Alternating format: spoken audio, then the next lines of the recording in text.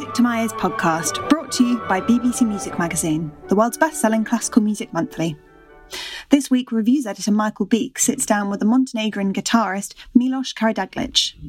Milos talks about commissioning new concertos for his latest album, growing up in Montenegro and his favourite guitars. But he begins by reflecting on life as a musician during the pandemic. Artistically, it's been great, I have to say. That's been good, because very rarely you have all that freedom and that time to actually think about repertoire, think about music, and also I was just finishing off an album I had in me for many years, and having the space to actually do it and create exactly what I wanted to create with it was really, really very special and rare. So there's always two sides of the coin. Like on one hand, it's been difficult, and then on another hand, it's been actually quite nice. So, but I'm the lucky one. I just often think of my colleagues and orchestral musicians and teachers. Sure. Crazy. Yeah. I was speaking to a pianist a few weeks ago, and he said this time has actually given him time to discover music that he wouldn't necessarily have had time to play or discover, or maybe even rediscover stuff that he hadn't played for a long time. Yeah. Is that the same for you? Have you rediscovered any music that you haven't played for a long time, or any new discoveries over the last month? Yes, I have been, interestingly, I've been listening to a lot of music, as in I've just gone through so many recordings that I never had time to listen to from beginning to the end, and not just guitar recordings. For some bizarre reason, I have been so attracted to orchestral repertoire, and that just is symbolizes the subconscious mind, knowing that there will be quite a while until we can hear a full symphony on stage. So it's been really rewarding in this way, and combine that with a lot of walks and the beautiful weather we had actually in the beginning of the pandemic. I think that's kind of always given me hope and feeling that things will be all right, and once we go back, that musicians will actually sound better than ever, because everyone's had time, and the audience will be more keen than ever because everyone's so deprived of culture. And so yeah. But in terms of playing, I think in the beginning I kind of was not playing for a couple of weeks because I wanted to rest after this tour, and then I thought, whenever I would get myself in the panic, oh my God, I haven't practiced, I would think like, no, it's okay, now is the time. If ever, it's now. So like, just let it go. And but then there's been a lot of things I wanted to do, like the technical things, and like to just take the cobwebs out and all the little fiddly bits that are in all of us musicians that need attention. So no, it's been good. It's been really good. And in the autumn, it kind of felt like that's it. And then it wasn't. So that part was hard. I found actually November, December, January really hard. And in that period, I went to Montenegro, because in Montenegro, I was not in a city. I was on the coast, and being near the sea for me always had very significant importance. And I just, whenever I need to find myself, I love to go near the sea, because there's just something wonderful about that. And sort of nature and sort of your surroundings growing up very much inform the music on this new album, doesn't it? Yes, in terms of the two new concertos. Tell me a little bit about these two new concertos. I was just listening, and they're quite different, aren't they? They're both new, but they're both very, very different, the approach that the two composers have taken. Both great storytelling musicians in their own right, but they've come at these two concertos from completely different angles, haven't they? Yeah, they have. And bizarrely, they still work in this wonderful unison, because they are so different, and their approach came from two very different places. Their musical language has two very different ways about it. But then at the same time, the conclusion of the works is kind of similar, because they all dig into our very natural connection with the world and the nature and the world inside and the world outside. Originally, there wasn't a plan that these two concertos will be on a recording together. But after I premiered both of them, I just felt how amazing it would be if they were, because I thought it would be the first time that I'm releasing an album where actually everything is brand new, including the two little pieces, because they were brand new arrangements. And second, it would be amazing to come out with two albums that have concertos of two really wonderful composers. And as different as they are, they represent different ways that composers can take with the concerto repertoire for the guitar. Howard is very classical and very elegantly classical. And Joby is minimalist and relentless and incredibly... and he told me the other day that actually in his mind, he was never very programmatic about the piece. And like, I was from the very beginning very programmatic about this piece, because the moment I heard the opening chords of the concerto, I was completely gone somewhere. And there was this incredible feeling of being somewhere or exploring a different magical world.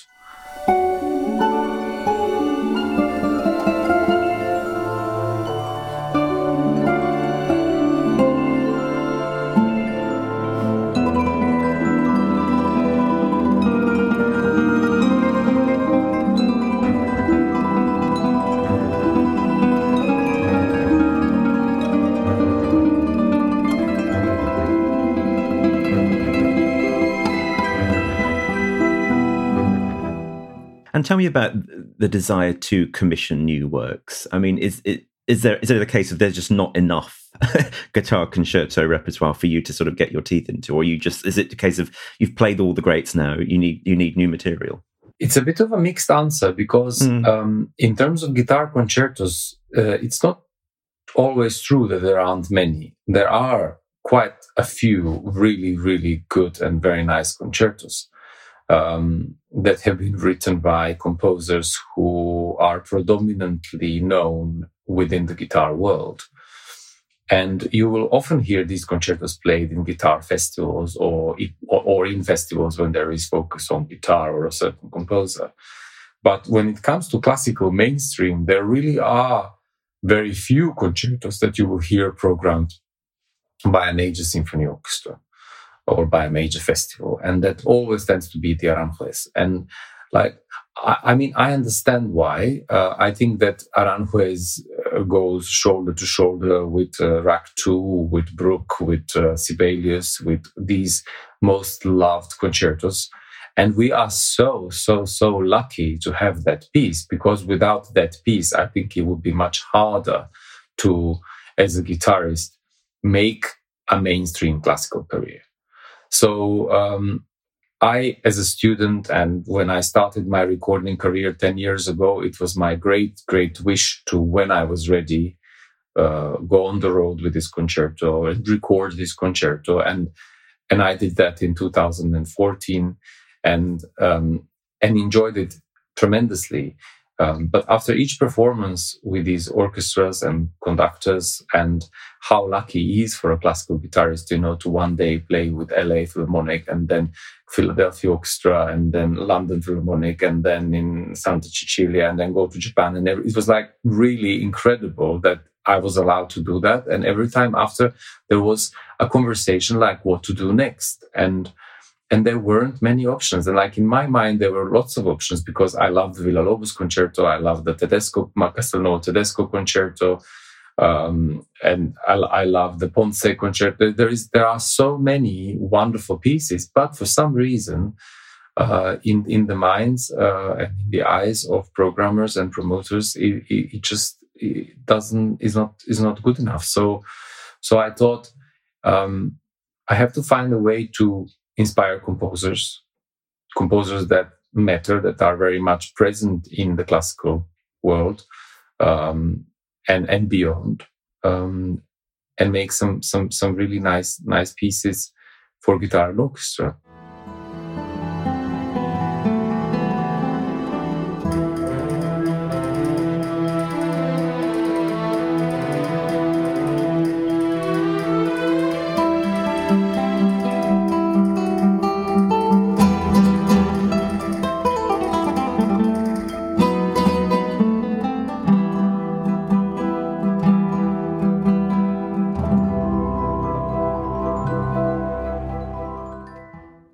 Going back to classic repertoire, can you remember the first classic work that you fell in love with, that you took and learned to play? What was that? Well, the first work I heard, it was when I had no concept of classical guitar at all. And I was 8 years old in Montenegro, and my family, they liked music, but the classical music wasn't part of our family, because I don't think it was part of anyone's family in Montenegro.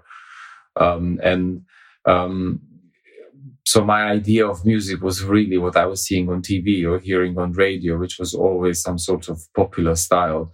I always say that also my cheeky explorations of the popular style with the previous two albums particularly come maybe subconsciously to that very, very beginning of how I imagined what music was.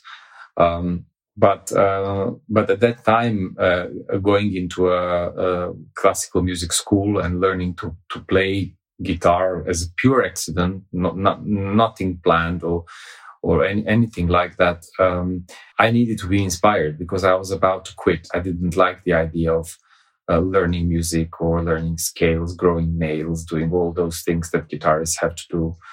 And the first piece that I heard was Albéniz's Asturias, played by Segovia.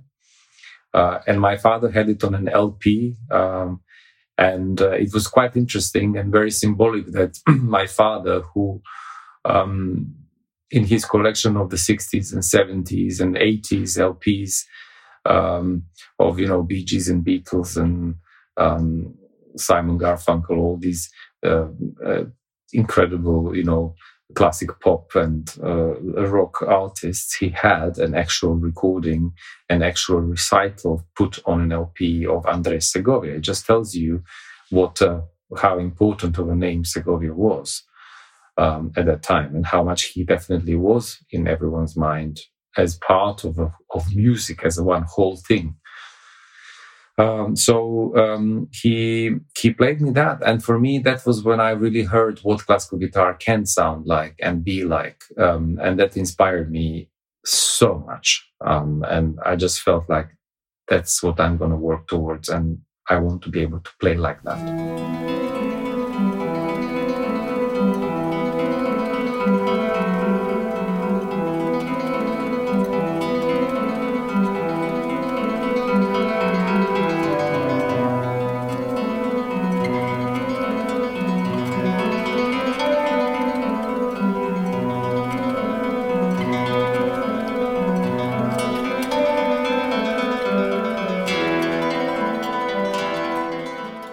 If I think of first pieces that I've played, I think the first concert piece I had was a Spanish Romance, and it just, the usual. But I was a really fast learner, and I just like, for some reason my fingers were very comfortable on the strings. And actually, it was more than a year after I started playing that they discovered that I was actually learning the pieces by just hearing the teacher play them, not actually by being able to read music. I see. And then everyone was in shock and horror trying to teach me to learn to read music. Yeah.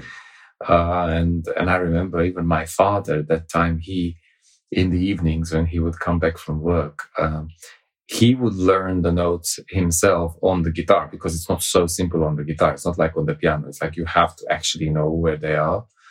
And then we would learn a couple every night. It was quite, it's one of those childhood memories that I think will stay with me forever. That's lovely. I mean, I learned the guitar for a couple of years at school, and I just remember the pain in my fingers when I was sort of 9 years old. Before you developed the calluses. Yeah. Yes, exactly. So I turned to the piano. It was slightly less painful.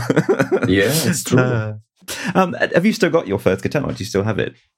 It's somewhere in Montenegro. I don't know. Maybe I think it could be that one of my little cousins now bangs on it. And, it was not a particularly valuable guitar in any way. I think it was a guitar my father had when he was trying to seduce my mother or something. I don't know. It was just there, and he was very proud of a couple of songs he could strum. So I don't know. It's a funny, different era, different time.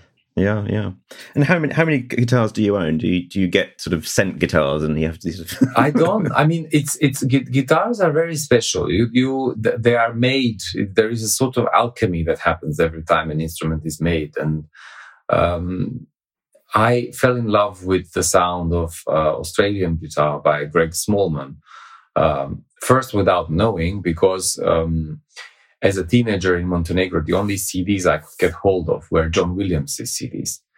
And John Williams, to this day, is like one of the people I respect the most. And his career speaks for itself, and his playing speaks for itself. And I just adored more than anyone else the sound that he was making, and the way he recorded the sound, and the way he produced sound.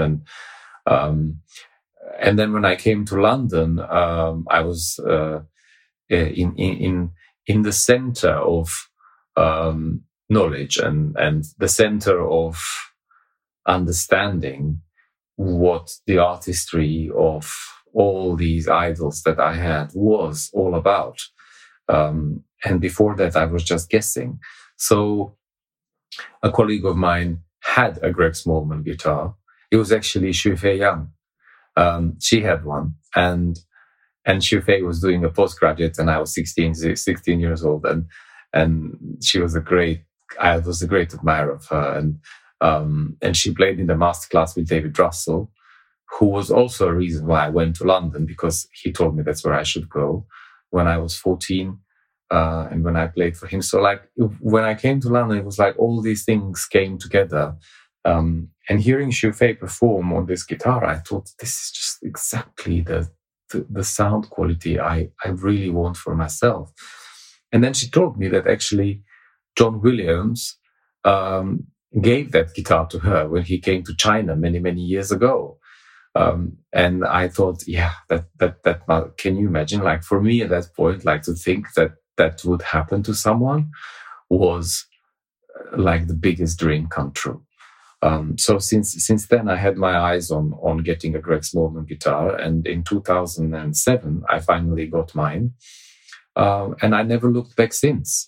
I just would never ever play any other instrument. And there are actually really fantastic guitar makers out there. There are some that use very innovative techniques that produce very rich sounds on the guitar, but the power and the presence that I feel I can create with my fingers on that guitar is something that really feels like I don't need it any other way. So I now have 2 guitars by Greg Smallman.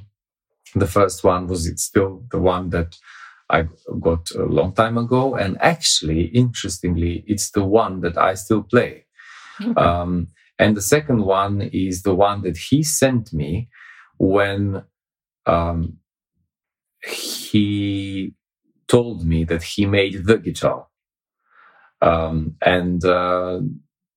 he thought that I should have the guitar of his, because it was like in his mind, it was like his best guitar. Wow. So when I got it, I just was incredibly excited, and I played every day. But for some reason, there is so much that goes into an instrument, and everything that I went through with my first guitar created this different sound, and I'm still not ready to let it go. So for now, I'm still playing my first Smallman, and I don't know. It's a strange thing with instruments. It's so personal. Yes, you must be attached to it quite emotionally as well. It's sort of 100%. If someone would tell me now, okay, now we take away old guitar and now you play this amazing new guitar, I would probably be I would probably mourn the loss of something. Like it's so difficult to just detach yourself from it, because so many memories and good times and bad times. It's part of your body. Now, you mentioned your time in London there. I was going to ask about that because you had obviously formative years, in the 90s, then back in Montenegro, but then you moved to London at quite a young age, and then you've got this decade before your sort of big debut in the album. Tell me about those 10 years and studying, and like you say, you were immersed in this sort of world of music making. What was that like? There must have been a complete shift in your perception of what was possible. Absolutely, and incredible focus and incredible determination, and also incredible joy in music making and being able to express musically what I had inside me, because in London I was learning the tools to do that. In Montenegro I had very supportive teachers and a very supportive environment, but I wasn't necessarily taught how to express it. Like it was all very instinctive. There were things when I came to London that I needed to correct because I wasn't doing them correctly, definitely. But at the same time, this joy of music making in those, as you say, formative years, even though I think my formative years were in London, that feeling that when you play for someone, like for an audience, that when you are given that opportunity to share your music with people in front of you, especially in Montenegro in the 90s, it's something more than playing perfectly. It's like it's about your world that is beautiful no matter what happens around, and all those people in front of you getting inside that world, and what a privilege that was, without any pressure. I never felt any pressure at that time whenever I performed, because I felt that performing was just a way of talking to people and sharing in with people. So even though when I came to London there was a lot to learn, I realized that my biggest advantage compared to young musicians that were exceptionally talented and who had very specialized education with the best teachers of the world from the time that they were, 9 years old, I never, ever compared myself to anyone. And it was like a very, very instinctive way for me. I just wanted to play and I wanted to have a good time. And I was there now to learn how to do it exactly. And I was never shy. I never, if someone asked me, how did the concert go? I would always say it went amazingly, because for me, every concert, every opportunity to perform felt amazing. And a lot of my colleagues, when I would ask them, how did it go? They would say, oh, it was terrible. And I made so many mistakes and this and that. And then after me played this person and they were so much better. And I just thought that was incredibly negative. So now when I teach occasionally or give masterclasses, that's one of the main things I focus on, because I think we sometimes can put so much pressure on ourselves and out of this incredible tradition and incredible ways that if you're born in Britain or in America or in Germany, you are from a very young age exposed to such a high level. Yeah. That actually it can start to work against you, because it can cut your wings off from yes. being able to fly into this incredible world of music making, which actually everyone deserves to be part of. So London was incredible in this way, because I think my frame of mind was formed in Montenegro, and I was there to learn and to immerse myself, to go to concerts, to push myself harder and harder, and to practice for hours and hours. And when I think of those years, it was just like another life, because there was somehow no distraction. And now I ask myself, if I was a student now, would I be able to create that sort of focus, given all the social media, all the over communication, all the noise in the world that we are surrounded with? I don't know how young musicians do it today if their priority is to get 100,000 followers on Instagram. Yeah.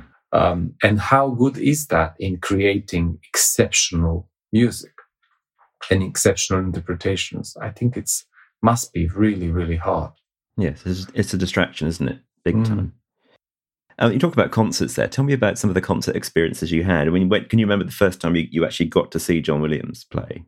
Yeah, it was at the Academy, and he came to give a masterclass. And the very first time he came to do the masterclass, I prepared something and we played something for him, and I was really starstruck because for me he was like a god, and it was just like a blur. I don't really.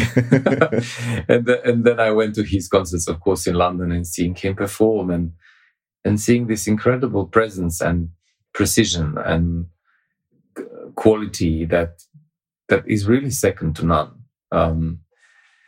What I was astonished by was that in one of the final high-profile concerts he's given in London, because he retired now, I think even 10 years ago. It was incredible that even later in life, he was able to preserve the same sort of thing and to actually look so young and to sound so young.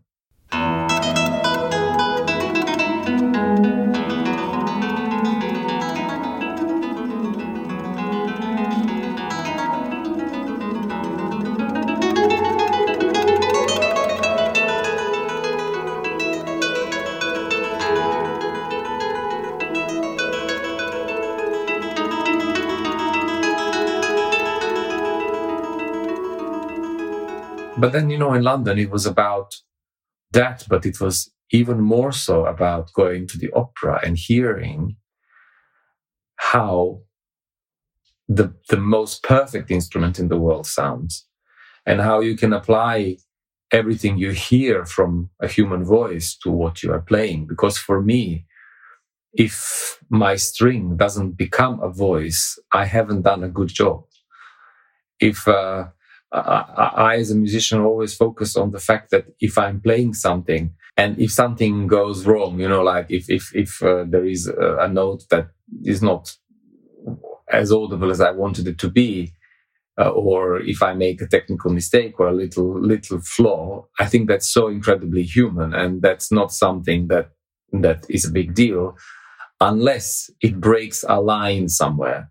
And for me, if I make mistakes within reason, and they are probably the mistakes only I can hear, but anyway, it's like when I do that, I'm not upset. But if there is a text somewhere in the texture, and guitar has so many different layers when you play, if somewhere within that texture the line is broken and it doesn't sound like a human voice, it doesn't phrase like a human voice would phrase it, then I have failed, and then I feel very, very upset. So I learned that really from being so immersed in the world of singing and opera. And I sang a lot when I was a child, and I really love singing as well. So that was amazing. And then, going to the South Bank Center, to the Barbican, to watch, Anna-Sophie Mutter play Beethoven Violin Concerto, or to see a recital of Bach partitas at the Wigmore Hall, or, you have to understand that where I'm from at that time, there was none of that.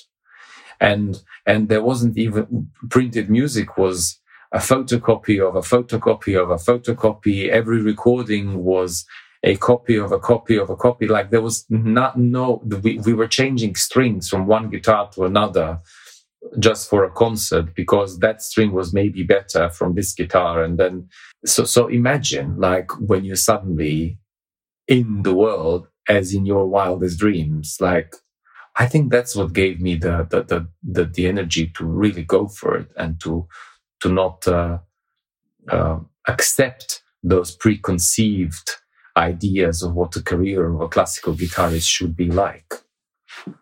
And that was thrown at me from the very beginning, and I just thought it was ridiculous because I just thought, why not?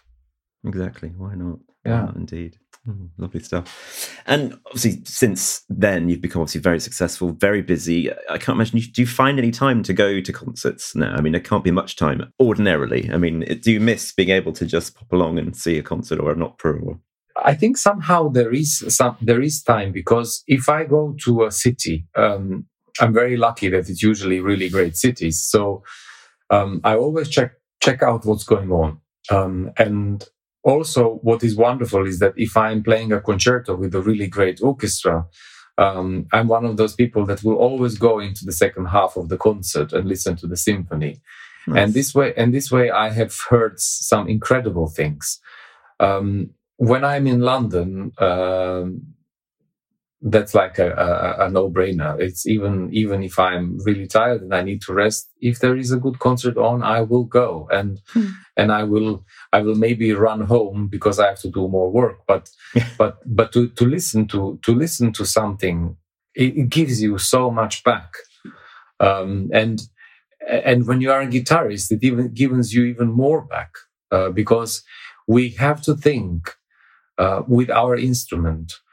We have to imagine a sound and an expression that is bigger than our instrument in order to make it resonate in a 2,000-seat hall.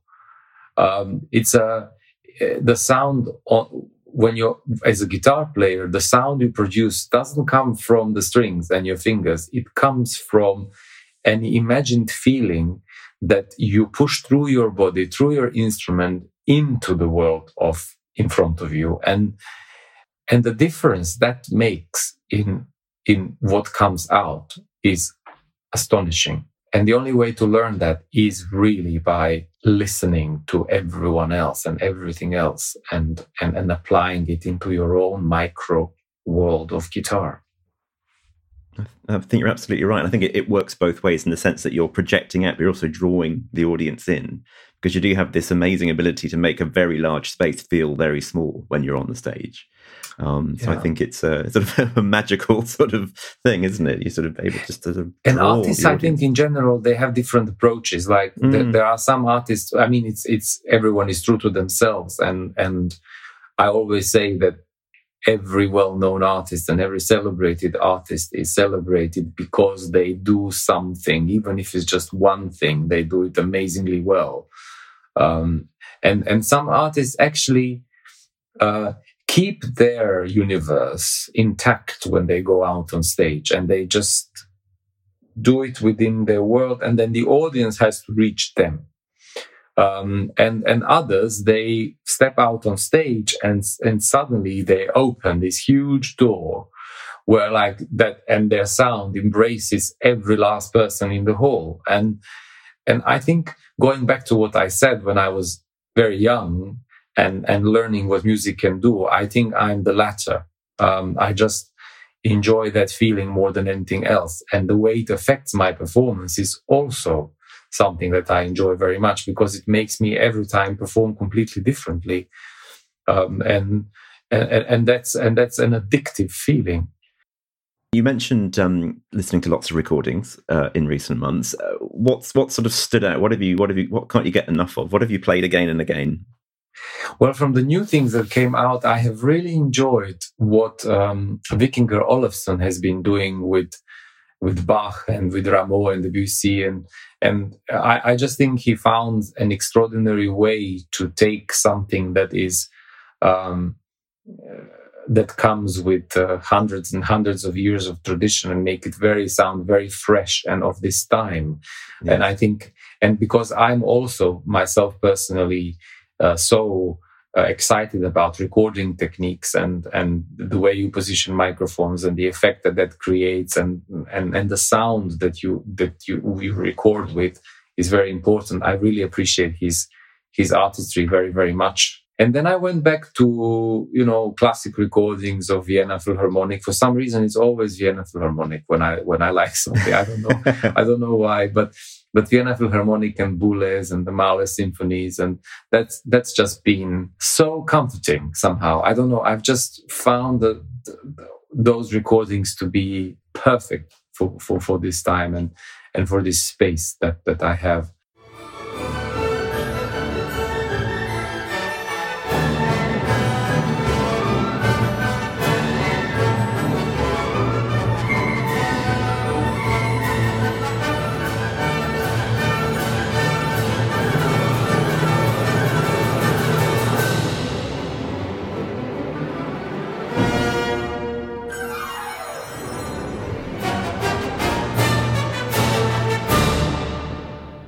I've been listening to a lot of guitar recordings, and like recently I discovered again after many years Barueco playing Bach, and also Bach is something that I sort of love to play a bit of every day.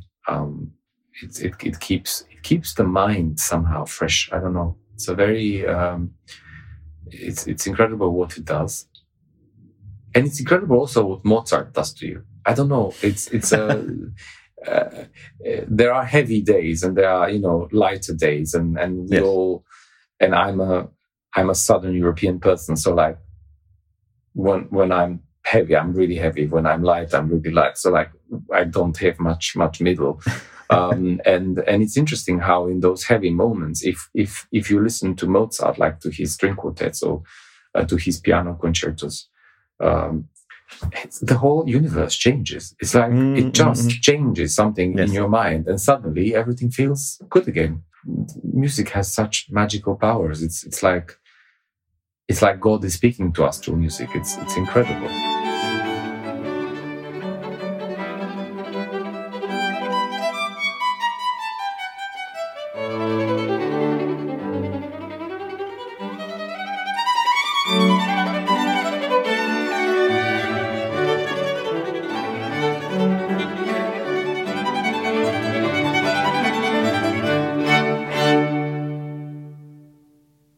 That was guitarist Milos Karadaglic on everything from the magic of Mozart, his hero John Williams, his first musical loves, and his most recent album, The Moon and the Forest, which is out now on Decca.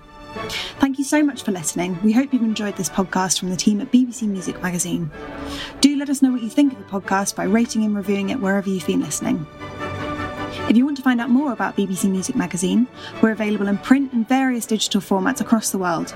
Or you can visit our website, classical-music.com, where you can read about all the latest music happenings, read thousands of reviews, and a good deal more. Thank you to Acast for hosting this podcast, and to our producer, Brittany Colley.